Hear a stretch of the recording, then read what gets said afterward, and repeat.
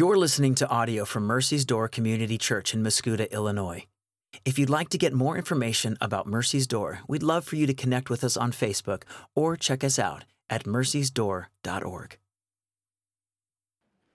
And so we've been in 1 John for some time at Mercy's Door, and we're kind of getting where we're going real methodically, where we're doing his first letter, then his second letter, then his third letter, and we're trying to break it up in meaningful sections for preaching. But I want you guys to remember, I kind of held this out to you a couple of weeks ago, that when you write a letter to somebody, it's meant to be read in one sitting, and some of the way that John writes is really beautified by reading it in one sitting.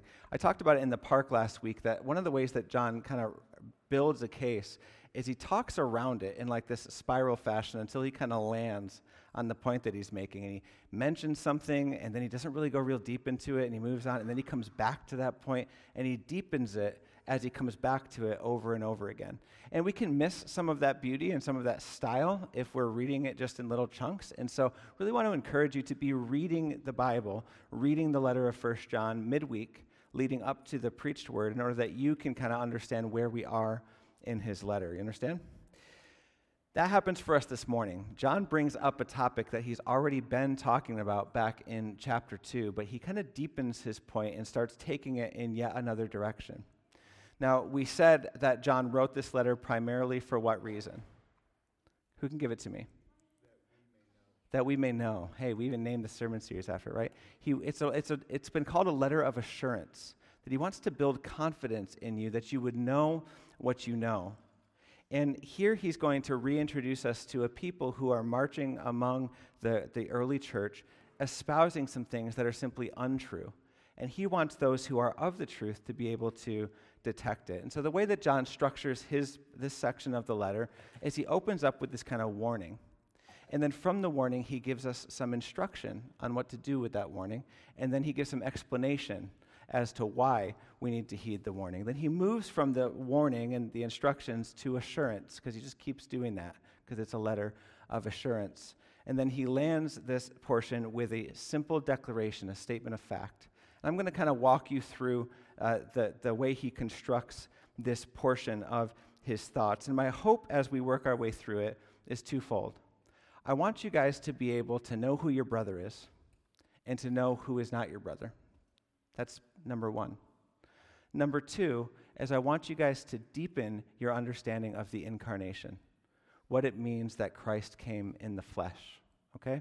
Those are the two goals for us this morning, and we're going to ask that the Lord would encourage our hearts as he does it. So let's begin. Chapter 4, verse 1, John opens like this: Beloved, do not believe every spirit, but test the spirits to see whether they are from God. For many false prophets have gone out into the world. So the warning is, do not believe every spirit. And the instruction is, test them. And the reason is because many false prophets have gone out into the world. Do not believe every spirit, but test them, because many false prophets have gone out into the world. And this isn't the first time that we heard this. Back in chapter 2, I preached on this more diligently, but it's not the main point of our passage today. He says in chapter 2:18, children, it's the last hour, and as you've heard that Antichrist is coming, so now many Antichrists have come. Therefore we know that it's the last hour. They went out from us, but they were not of us, for if they'd been of us, they would have continued with us, but they went out, that it might become plain that they all are not of us. But you have been anointed by the Holy One, and you all have knowledge. You remember this? So he's already talked about these antichrists that have gone out, these false teachers that have gone out, that they've even gone out from among the brotherhood. And he talks about that, and now he's come back to that idea, and he said, we must not believe every spirit, but that we must test the spirits in order to discern whether or not they are from God, because many false prophets have gone out. Now, when we talk about not believing every spirit, I want to acknowledge that you might have all kinds of different backgrounds this morning, and so I want to kind of land it as practically as possible, that when we talk about spirits in this passage, we're talking about people. Okay? C.S. Lewis said, I don't know how helpful it is, depending on where your theology is at with this, but C.S. Lewis said that we are not bodies who have a spirit, but that we are spirits who have a body. Okay? And something that he meant by that, again, I don't think it's super helpful because it kind of elevates one over the other. I want you to know, like humans, we're always designed from the beginning to be body and spirit. We're not more one than another, but we, like by design, we are bodies with spirits, right? But I know he's right in this way, which is that every last one of us is going to have a period of time in our existence where we don't have a body. But we will not all have a time in our existence where we don't have a spirit. So in that way, I would say that C.S. Lewis is correct. You're like, Adam, what are you talking about? I'm talking about when we are absent the body and present with the Lord. That when we die, this body gets laid in the ground and we go to be in the presence of the Lord, absent the body, awaiting the fulfillment of the promise he made that we would be resurrected into glorified bodies to dwell bodily with him forever in the new earth. And so that exists, but before that happens, before the fulfillment of our glorification, of the promise of our resurrected, glorified bodies, we will be present with the Lord, and it will be wonderful. Which means that a body is not necessarily required in order to enjoy the presence of the Lord. The Spirit is. However, our enjoyment of the Lord is magnified when we enjoy him bodily in our glorified state. And so we can look forward to it without feeling like there's something missing that we enjoy him in spirit. Now, why would I start with that when that has nothing to do with the passage? Well, because he's referring to spirits. Do not believe every spirit, but test the spirits to see whether they are from God. And so I need you to understand that everyone who comes up and speaks to you, who teaches you, they're not neutral. They are speaking to you. The tongue reveals what's in the heart. What you hear flowing from the mouths of men flows from their spirit. And so when I stand up here, I've been preaching this recently, the only reason why you ought to listen to me, and the only reason why we ought to read with any seriousness the words penned by John is because of the spirit in which they were spoken or written. I am indwelled by the Spirit of God, and so I am speaking from the Spirit of God as I confess the Christ to you from the written word. John, likewise, as one of the apostles, was filled with the Spirit of God, and so when he wrote from the Spirit of God. But those who don't have the Spirit of God, the Scriptures testify, are spiritually bankrupt. They're spiritually dead. They speak from their status as spiritually dead sinners, and they're under the influence and the power, the Scriptures say, of the spirit of the air, of the present age, the prince of the power of the air, our enemy. And so discerning the difference between the two is important to John, and it's important to you. Beloved, do not believe every spirit, but test the spirits to see whether they are from God. Why? Because many false prophets have gone out into the world. And there's your real proof that we're talking about people. Because many false prophets have gone out into the world. Now, if you were here for our introductory sermon in this sermon series, I talked to you about what those prophets were saying. We have documentation of what types of heresies were emerging in the area of Ephesus in the first century. It would become mature Gnosticism in the second century, but there was already heresy emerging in the Ephesian church in the first century in the day that John knew. See, John was in Ephesus pastoring a network of house churches, this church that Paul had planted, and Paul had warned, I know that when I depart, fierce wolves are going to emerge, even from among your own selves who want to devour you. And that's where John says, you heard it said that Antichrist was coming, and now many have come. And he's now giving them, he's shepherding them. And what do I do about this? How do I respond? Well, these first century heretics, they were early Gnostics called proto-Gnostics. And they were subscribing to these two ideas. One's called Docetism, one's called Cerinthianism, but they were coming into existence in John's day.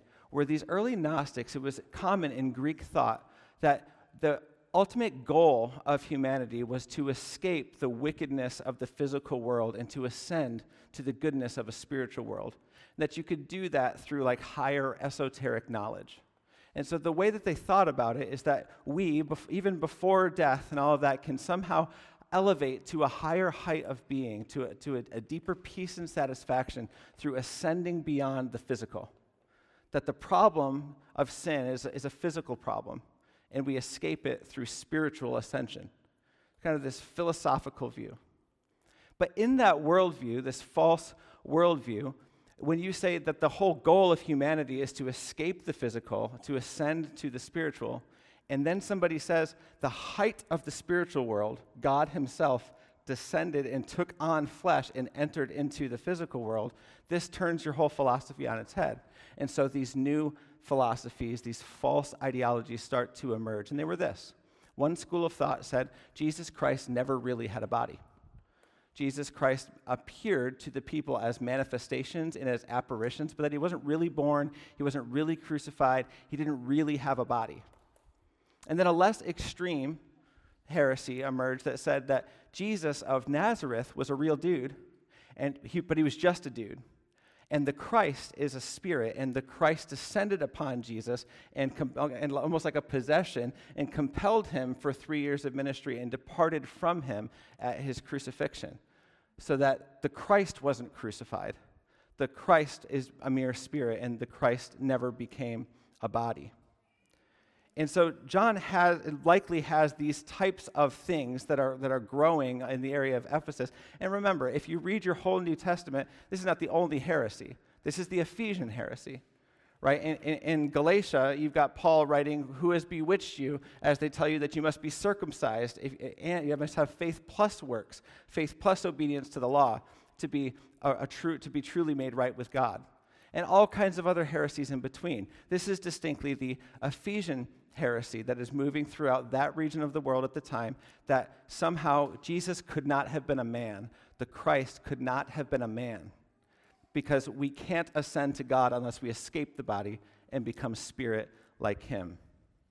So with these heresies in mind, John, I'm making some assumptions that John has these types of heresies in mind when he gives this test. Well, how do I determine that you are a false prophet or if you are speaking from God? Verse 2, well, by this you know the Spirit of God. Every spirit that confesses that Jesus Christ has come in the flesh is from God. And every spirit that does not confess Jesus is not from God. And so he gets kind of right at the heart of it. Listen, if somebody comes among you and claims that the Christ didn't really become flesh, he's not from God. He just gives you kind of a direct answer to that refutation. But then he says something that's almost a little bit more jarring depending on what your church background is, which is that everyone who confesses the Christ is of God. And so two things happen here, and you're going to have to identify for yourself which camp you're in. And on the one hand, John is telling you that way more people are your brother than you think. Because if they confess Christ in the flesh, they are from God. And there are a whole bunch of people who confess that while they're getting a whole bunch else wrong, aren't there? And then he also says that there's a person who's not your brother, who you may be inclined to think is your brother, who wants to change the central truths about the Christ becoming flesh, about God walking among us on this earth. He says that man is not your brother, but that man is a deceiver. Now, I'm going to get around to clarifying some things because there's probably a tension that rises up in you as you consider that. And I'm going to settle it a little bit, but I want you to sit in it for a second. I want you to think about the person that you believe is not your brother based on some doctrine that they're wrong about. Several months ago, when we were still in the Gospel of John, I preached on John 17, the high priestly prayer. And at the end of his prayer, Jesus talks about that he asks the Father that he would make us one, just as he and the Father are one.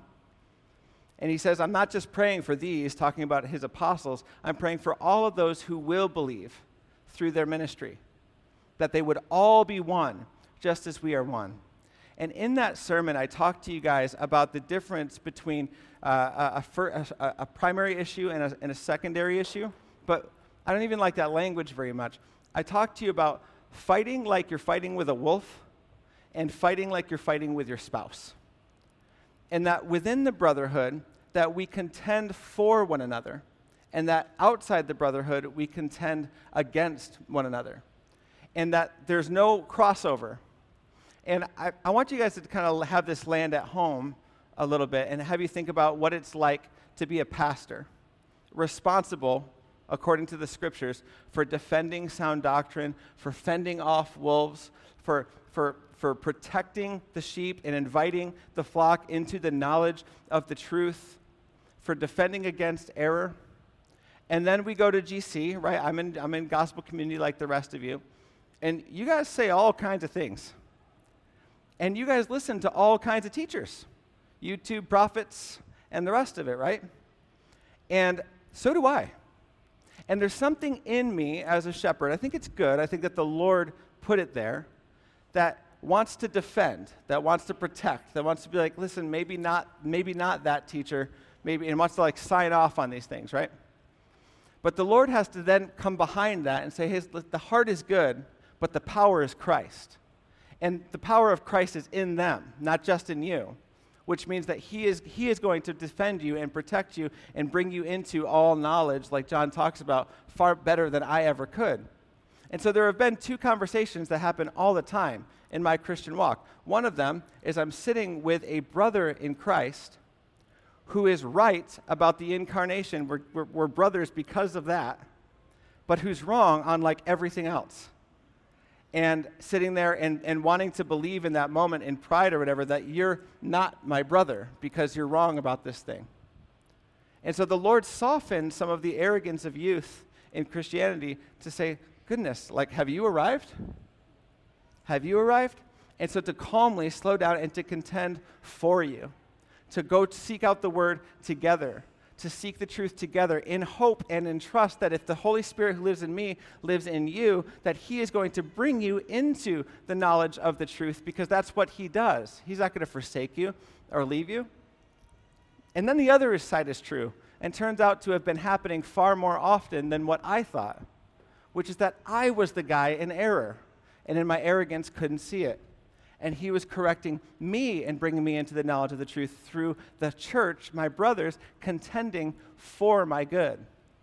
And so when you're in gospel community with a brother who is wrong about all kinds of different things, you wrestle with him and for him, knowing that you're going to have dinner together later, that you're going to go to bed together later, that this is your brother and sister in Christ. You're going to dwell for eternity with them, and one day you will behold the truth face to face, and so you patiently walk together toward the truth. I mean, is this not what all the epistles are?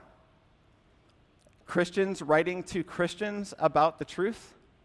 We contend for them, and we're with them, and we never deny that we are one, even as there is discrepancy in our understanding of the other matters. But John says, I want to make it clear, every spirit that confesses that Jesus Christ has come in the flesh is from God. The sole requisite for inclusion in the family of God is confession. We're going to talk about confession of the incarnation of Christ. Confession of the incarnation of Christ is the test. And all those who do not confess this are not from God. Now, when I say confession of the incarnation of Christ, this is loaded. And all of us have we're in different places about what we understand about all that the incarnation of Christ entails. But John says if they confess it, they're from God. And if they don't, then they're not. For John, it was that simple. So I have to be careful not to come up here and caveat for him and explain for him. He means what he said. He said it under the influence of the Holy Spirit as an apostle of God, writing it to the Ephesian church, and he's writing it for us. If they confess the incarnate Christ, then they are confessing their brotherhood. And so Pastor Brett talked about it during our confession this morning. We've been talking about it, that how confession of sin goes hand in hand with confession of the Christ. What we're doing when we confess our sin and confess our faith is we're, like Pastor Brett said, we are agreeing with God. So to confess that Christ dwelled bodily means to agree with Christ about Christ. that the things that Jesus said and claimed and showed himself to be are the things with which you are agreeing, with what you are confessing. Our confession of faith is to say, Jesus is who he said he was. Jesus is who he showed himself to be. That's confessing the incarnate Christ. Confessing your sin goes hand in hand with confessing the Christ, because what you're then doing is uniting yourself with him. Not yourself, but the Spirit of Christ in you is uniting you with him as you say, and these truths mean something.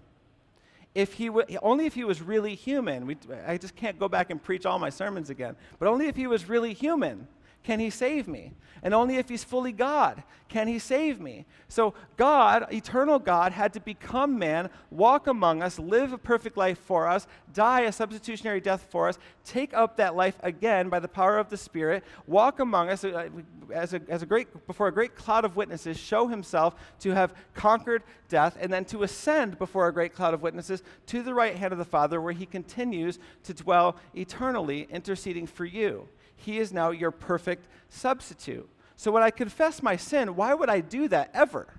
Unless all of that is true. If he's not human, he can't live for me. And if he can't live the perfect life for me, why do I confess I got to cover up and I got to live better? If he didn't really live, then he didn't really die. And if he didn't die, then he can't die for me. So I got to punish myself, or I got to wait for my punishment. If he didn't ascend for me, then this life is all there is. And so I need to stuff it full of all of the pleasure that I can. If he's not interceding for me, then I need somebody else to intercede for me, or I need to intercede for myself. You have to confess the fullness of the incarnation of Christ, God taking on human flesh, in order to be a brother. To deny the incarnation is to deny the tenets of Christianity. So the Docetus and the Cerinthians were not Christians. They were not brothers because they denied the incarnation of Christ. Now, similarly, you will have people who say to you today, they won't use those terms, but they'll say to you today, I affirm that Jesus was a historical figure, that Jesus of Nazareth lived, and he was a great teacher, and he was even a prophet. I mean, you can kind of pick your poison, you could pick your heresy. Everyone's got a claim about Jesus. Some of them, just like the Docetus, he didn't really live. Silly, but people still say it. Others saying he lived, but he wasn't who he said, or he wasn't who the apostles said, or whatever. These people are not your brothers, is what John is saying. He who confesses the Christ in the flesh, the incarnate Christ, God made man, this is your brother. So if he's wrong about everything else, you labor the rest of your life in discipleship relationships to walk closer to him and with him, because these are your brothers. And be ready to find out that you were wrong about a whole bunch of stuff yourself. But if they're denying that, this is not yet your brother. So what is he? Your enemy, right? No, your mission field. And so Jesus has something very clear to say about each of these two groups. One is your brother. And so you love him like your brother, and you pursue unity. You contend for one another. The other is your mission field. And so if you're within the church, we contend against you if you're a wolf trying to devour sheep. But that ultimately the goal is to see you repent and receive Christ in order that you can become my brother. We want to see our enemies made our brothers. They're not our enemies because we've declared them so. They're our enemies because they've declared us so. And our heart, just like Christ's heart, is toward them and toward their redemption. Does this make sense to you? Don't believe every spirit. Test them to see whether they are all from God, because many false teachers have gone out. Well, how do I test them? Do they confess Christ in the flesh, the incarnation? Well, okay. What is the incarnation? I could not do this in one sitting. I'm going to give you some. When we confess that Christ came in the flesh, we confess that the person of the incarnation is the eternal Son. So that means that we're denying all the heresies that say that the person of the incarnation came into being on the day that he was born, or on the day that the Spirit fell on him, or whatever, but that from eternity past he existed as the Christ, and that he entered into the human story and took on a human nature. So the incarnation says that God became man, not that the Christ was created. There are a great many heretics today who teach some version of that. 2, we confess that he is the full image and expression of the Father, therefore fully God. That he's not some lesser deity or a lesser God or some prophet or merely something like this, but that he is the full image of the invisible God, the Father revealing himself to us through the incarnate Messiah. 3, we confess that as God the Son, he's eternally existed in relation to the Father and Spirit in the triune Godhead, now glorious displayed in the incarnation. What I mean by this one is that he didn't subtract from his nature when he took on human flesh, but that he added to his nature. That he took humanity upon himself, and in so doing, he didn't vacate his deity. He continued an eternal relationship with the Father and the Spirit, even as he grafted the nature of humanity into his own nature in order that he would stand in as our advocate. 4, he took the fullness of human nature upon himself, and yet without sin. That he wasn't God on earth pretending to be human, but he was God on earth human.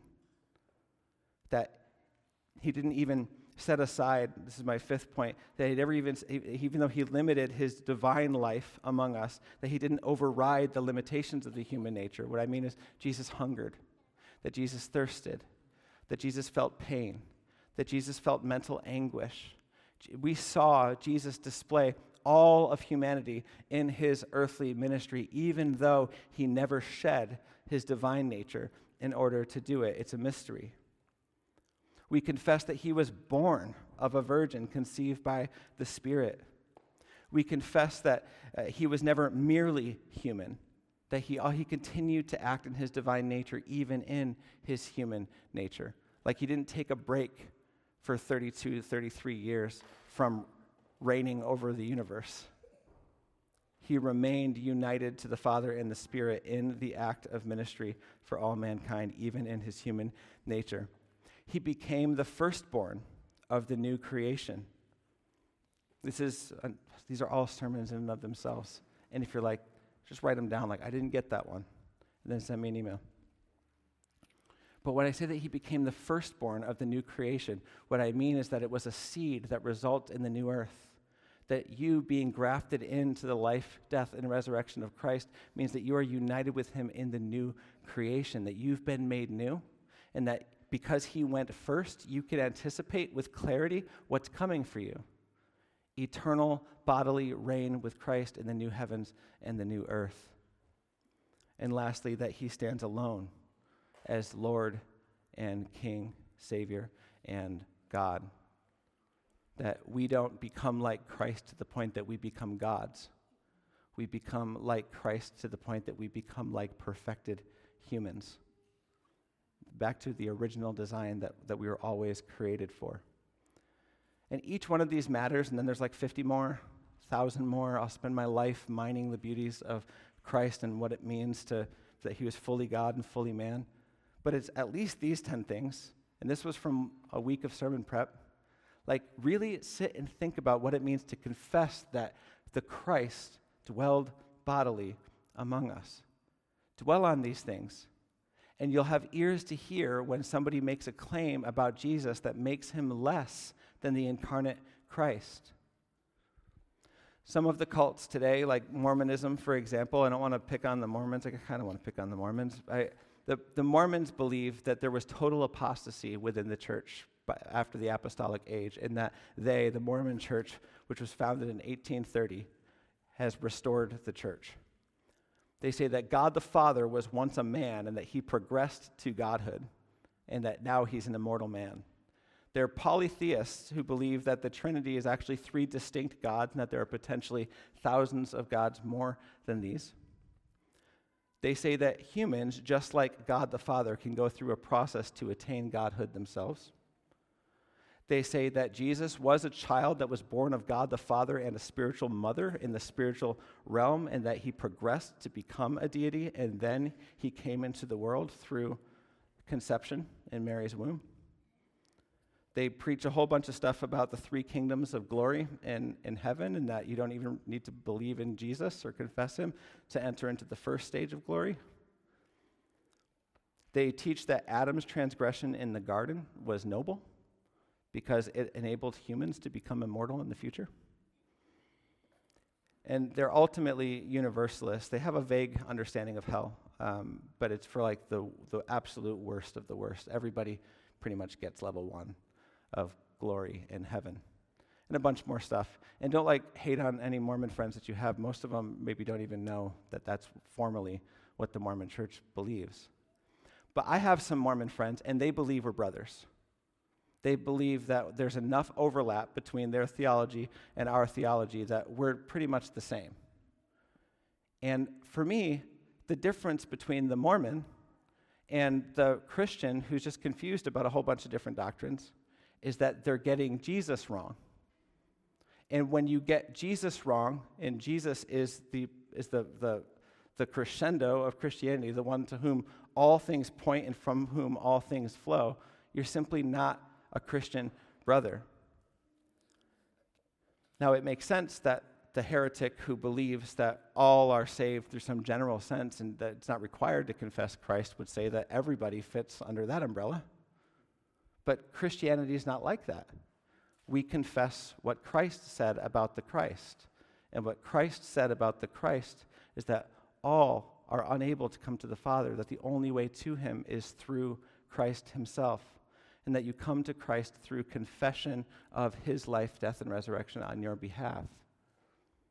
And so Christianity is an exclusive religion while also being wildly inclusive. It's open to anybody, but there's only one entryway, and it is the incarnate Christ standing in for you, united with him by the Holy Spirit.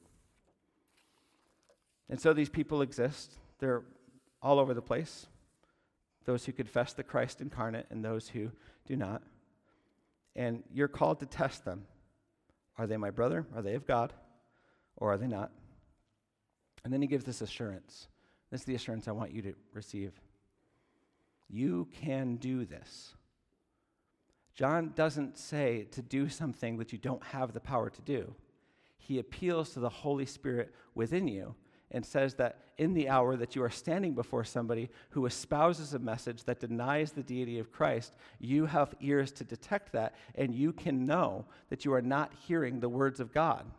You can do this. Well, I don't know my whole Bible. They didn't even have a whole Bible, the people that he was writing to. They hadn't finished writing it yet. And he said they could do it because he was appealing to the Holy Spirit within them.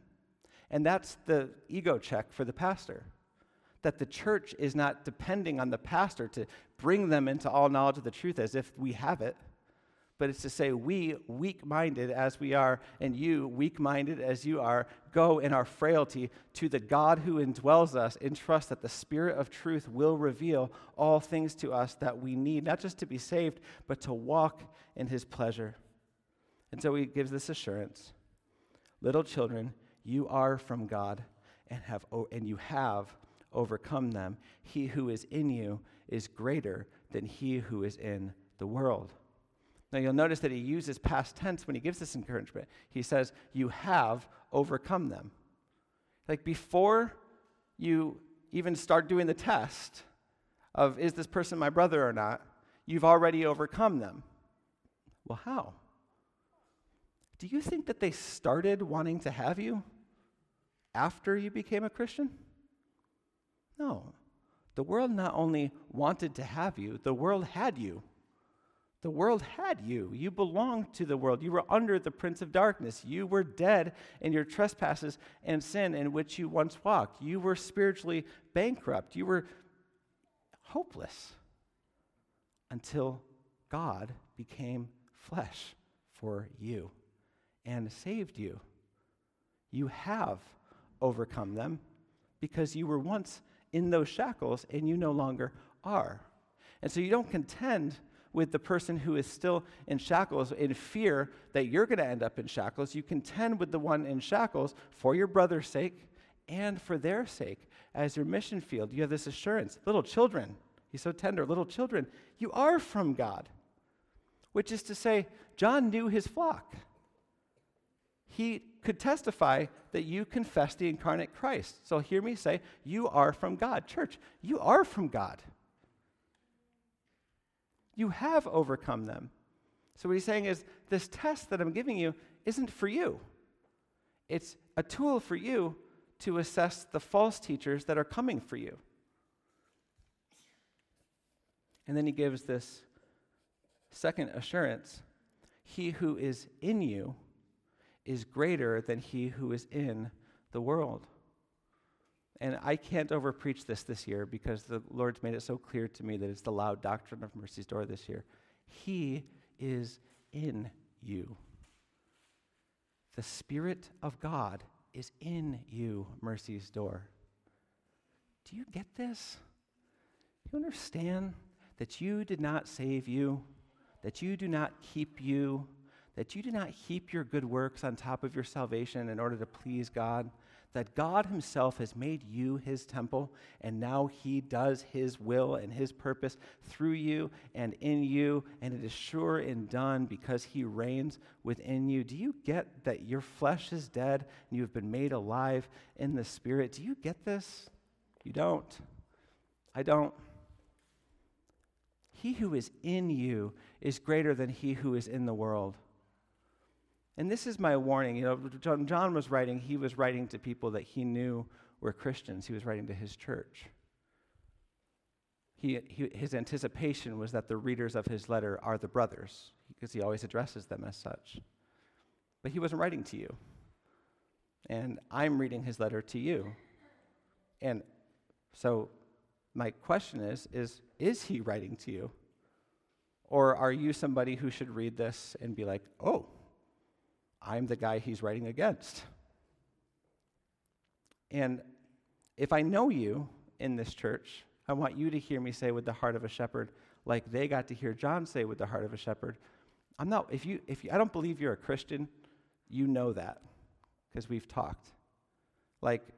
You've acknowledged that you're somewhere outside the camp. Otherwise, I see, and talk to the brothers in your GC so that you can hear the same from people who walk real closely with you. I see the Spirit of Christ in you. You are regularly making my faith stronger because I can see the Lord moving in you. That's incredible. I see God in you. I've told this story before. I think year 2 of the church, we did a marriage study, and the most impactful moment in the marriage study was we had everybody turn to their spouse and tell them one thing that they can see God actively doing in them. And it was life-changing for spouses who were accustomed to talking to each other that way to be like, hold on. We said to the spouses, you get a front row seat to the ministry of God in that person's life. Do you let them hear what you see him doing enough so that when they can't see it, they know that their brother who's walking right next to them can? So we turned to our spouses and we said, here's a couple of places that I've seen the Lord in you. Wait, you can see God in me? You know what that's like to hear those words? I'd like us to become great at speaking words like that over one another. John offers that assurance, and he gives a declaration. And this is a little gloomy, but it's also really freeing. It says, we are from God, verse 6. Whoever knows God listens to us. Whoever is not from God does not listen to us. The verse before that, he says of the world, he says, these false prophets, are from the world. Therefore, they speak from the world, and the world listens to them. And he says it in this real, dry, just declarative statement way, doesn't he? It's not really a warning. It's not really go do something about this. He's just saying what is. And earlier in the letter, he had said that these people who were of the world, who were with us but were not of us, that they went out from among us, but if they were of us, they would have remained with us. You remember this? All he's saying there is, they were of the world. And so they went with the world. and that these things reveal themselves because what is in a man reveals itself. Like, God can't be in a person and hide. And a man can't pretend to have God in him and hide, not long. These things reveal themselves, John is saying. And so when he says to do the test, he's not saying like do it like you're grilling them, like you're like a PI, and you're really trying to like poke around in there and be like, are you really a Christian? He's saying, those who are of the world speak of the world, and the world listens to them. Those who are of God, they speak of the Christ, and the church hears them. He's saying it's kind of simple. And that's encouraging because Jesus said, my sheep hear my voice. And it means that even when we turn and we see that this person who we hoped and thought was a brother is actually the mission field, we now don't craft clever arguments to try to get them to ascend academically from one position to another. We appeal to the Spirit in us to take what is spiritually dead and to bring it to life, and we know we can because he did it for us. And so there's just this freedom. Say, oh, you're of the world. I can't do anything about that. I know who can. The Lord in me. And the Lord has been gathering his remnant, and through every means that you can imagine, whether it was a pillar of cloud and fire, whether it was a donkey, whether it was the foolish mouths of the prophets, whether it was a burning bush, whether it was the apostles or whether it's the church today, it was always the Spirit of God on the face of the earth gathering a people to himself. And I want to close with this portrait that you can understand the freedom in this. I want you to imagine the prophet Jonah. Everybody knows the story of Jonah. When Jonah is given the call of God to arise and go to Nineveh, that great city, and speak the message that I've given to you. This is the first time in the Old Testament, to my knowledge, correct me if I'm wrong, church, that God sends one of the prophets of Israel to go and prophesy to a foreign nation. We'd had prophets prophesy about foreign nations, but he never sent one as a missionary into a foreign nation to call out against them. And when Jonah, you guys remember, he gets on the boat, he flees, he gets gulped up by a fish and all the rest, right? In order to go. His heart wasn't for them. He kept the message to a minimum. The prophecy only documents a few of the words that he spoke. And it's just like, yet 40 days and Nineveh will be overthrown. And what does God do?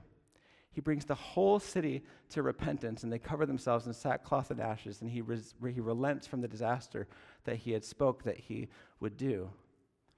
Like Jonah in that story is so dumb. And you are Jonah.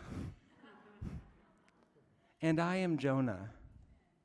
But the Spirit within us does what he does, and if he can use a donkey, he can use you. And so we just go in the power of the Spirit, not against our enemy, but for the lost, contending that they receive the word of the Lord and confess the Christ, that they might join us in the family of God and become our brothers. Not by any work of their own, because that's not how we had it happen for us, but that they receive the Spirit that we've received. And that's the charge. So I want to pray for these brothers now. I want to pray for the brotherhood, that we would repent. I mean, think about which one you are. We talked about these two responses, right? There are people who you pretend are not your brothers because they don't agree with you on 1,000 things. I'll go as far as to say it, although it's helpful to be clarifying denominationally, like, hey, this is what we believe and all that, kind of know where a church stands, that I think denominations have been mostly Satan's plaything, not the Lord's plaything. And when we're like, hey, like, if you don't affirm all of these things, then you're not my brother. You shouldn't come here. You should go there. And we break up over all the things. Listen, if I think you're my brother and I think you're wrong, I'm going to fight for you. I'm not going to say go over there with all the other people who are wrong like you. It doesn't make any sense. How would anybody get better? How would anybody grow? And so you're welcome here. Whether you're on the outside looking in, you're welcome here, but you should be pretty uncomfortable if you're not a Christian. And come and I want to walk with you through that.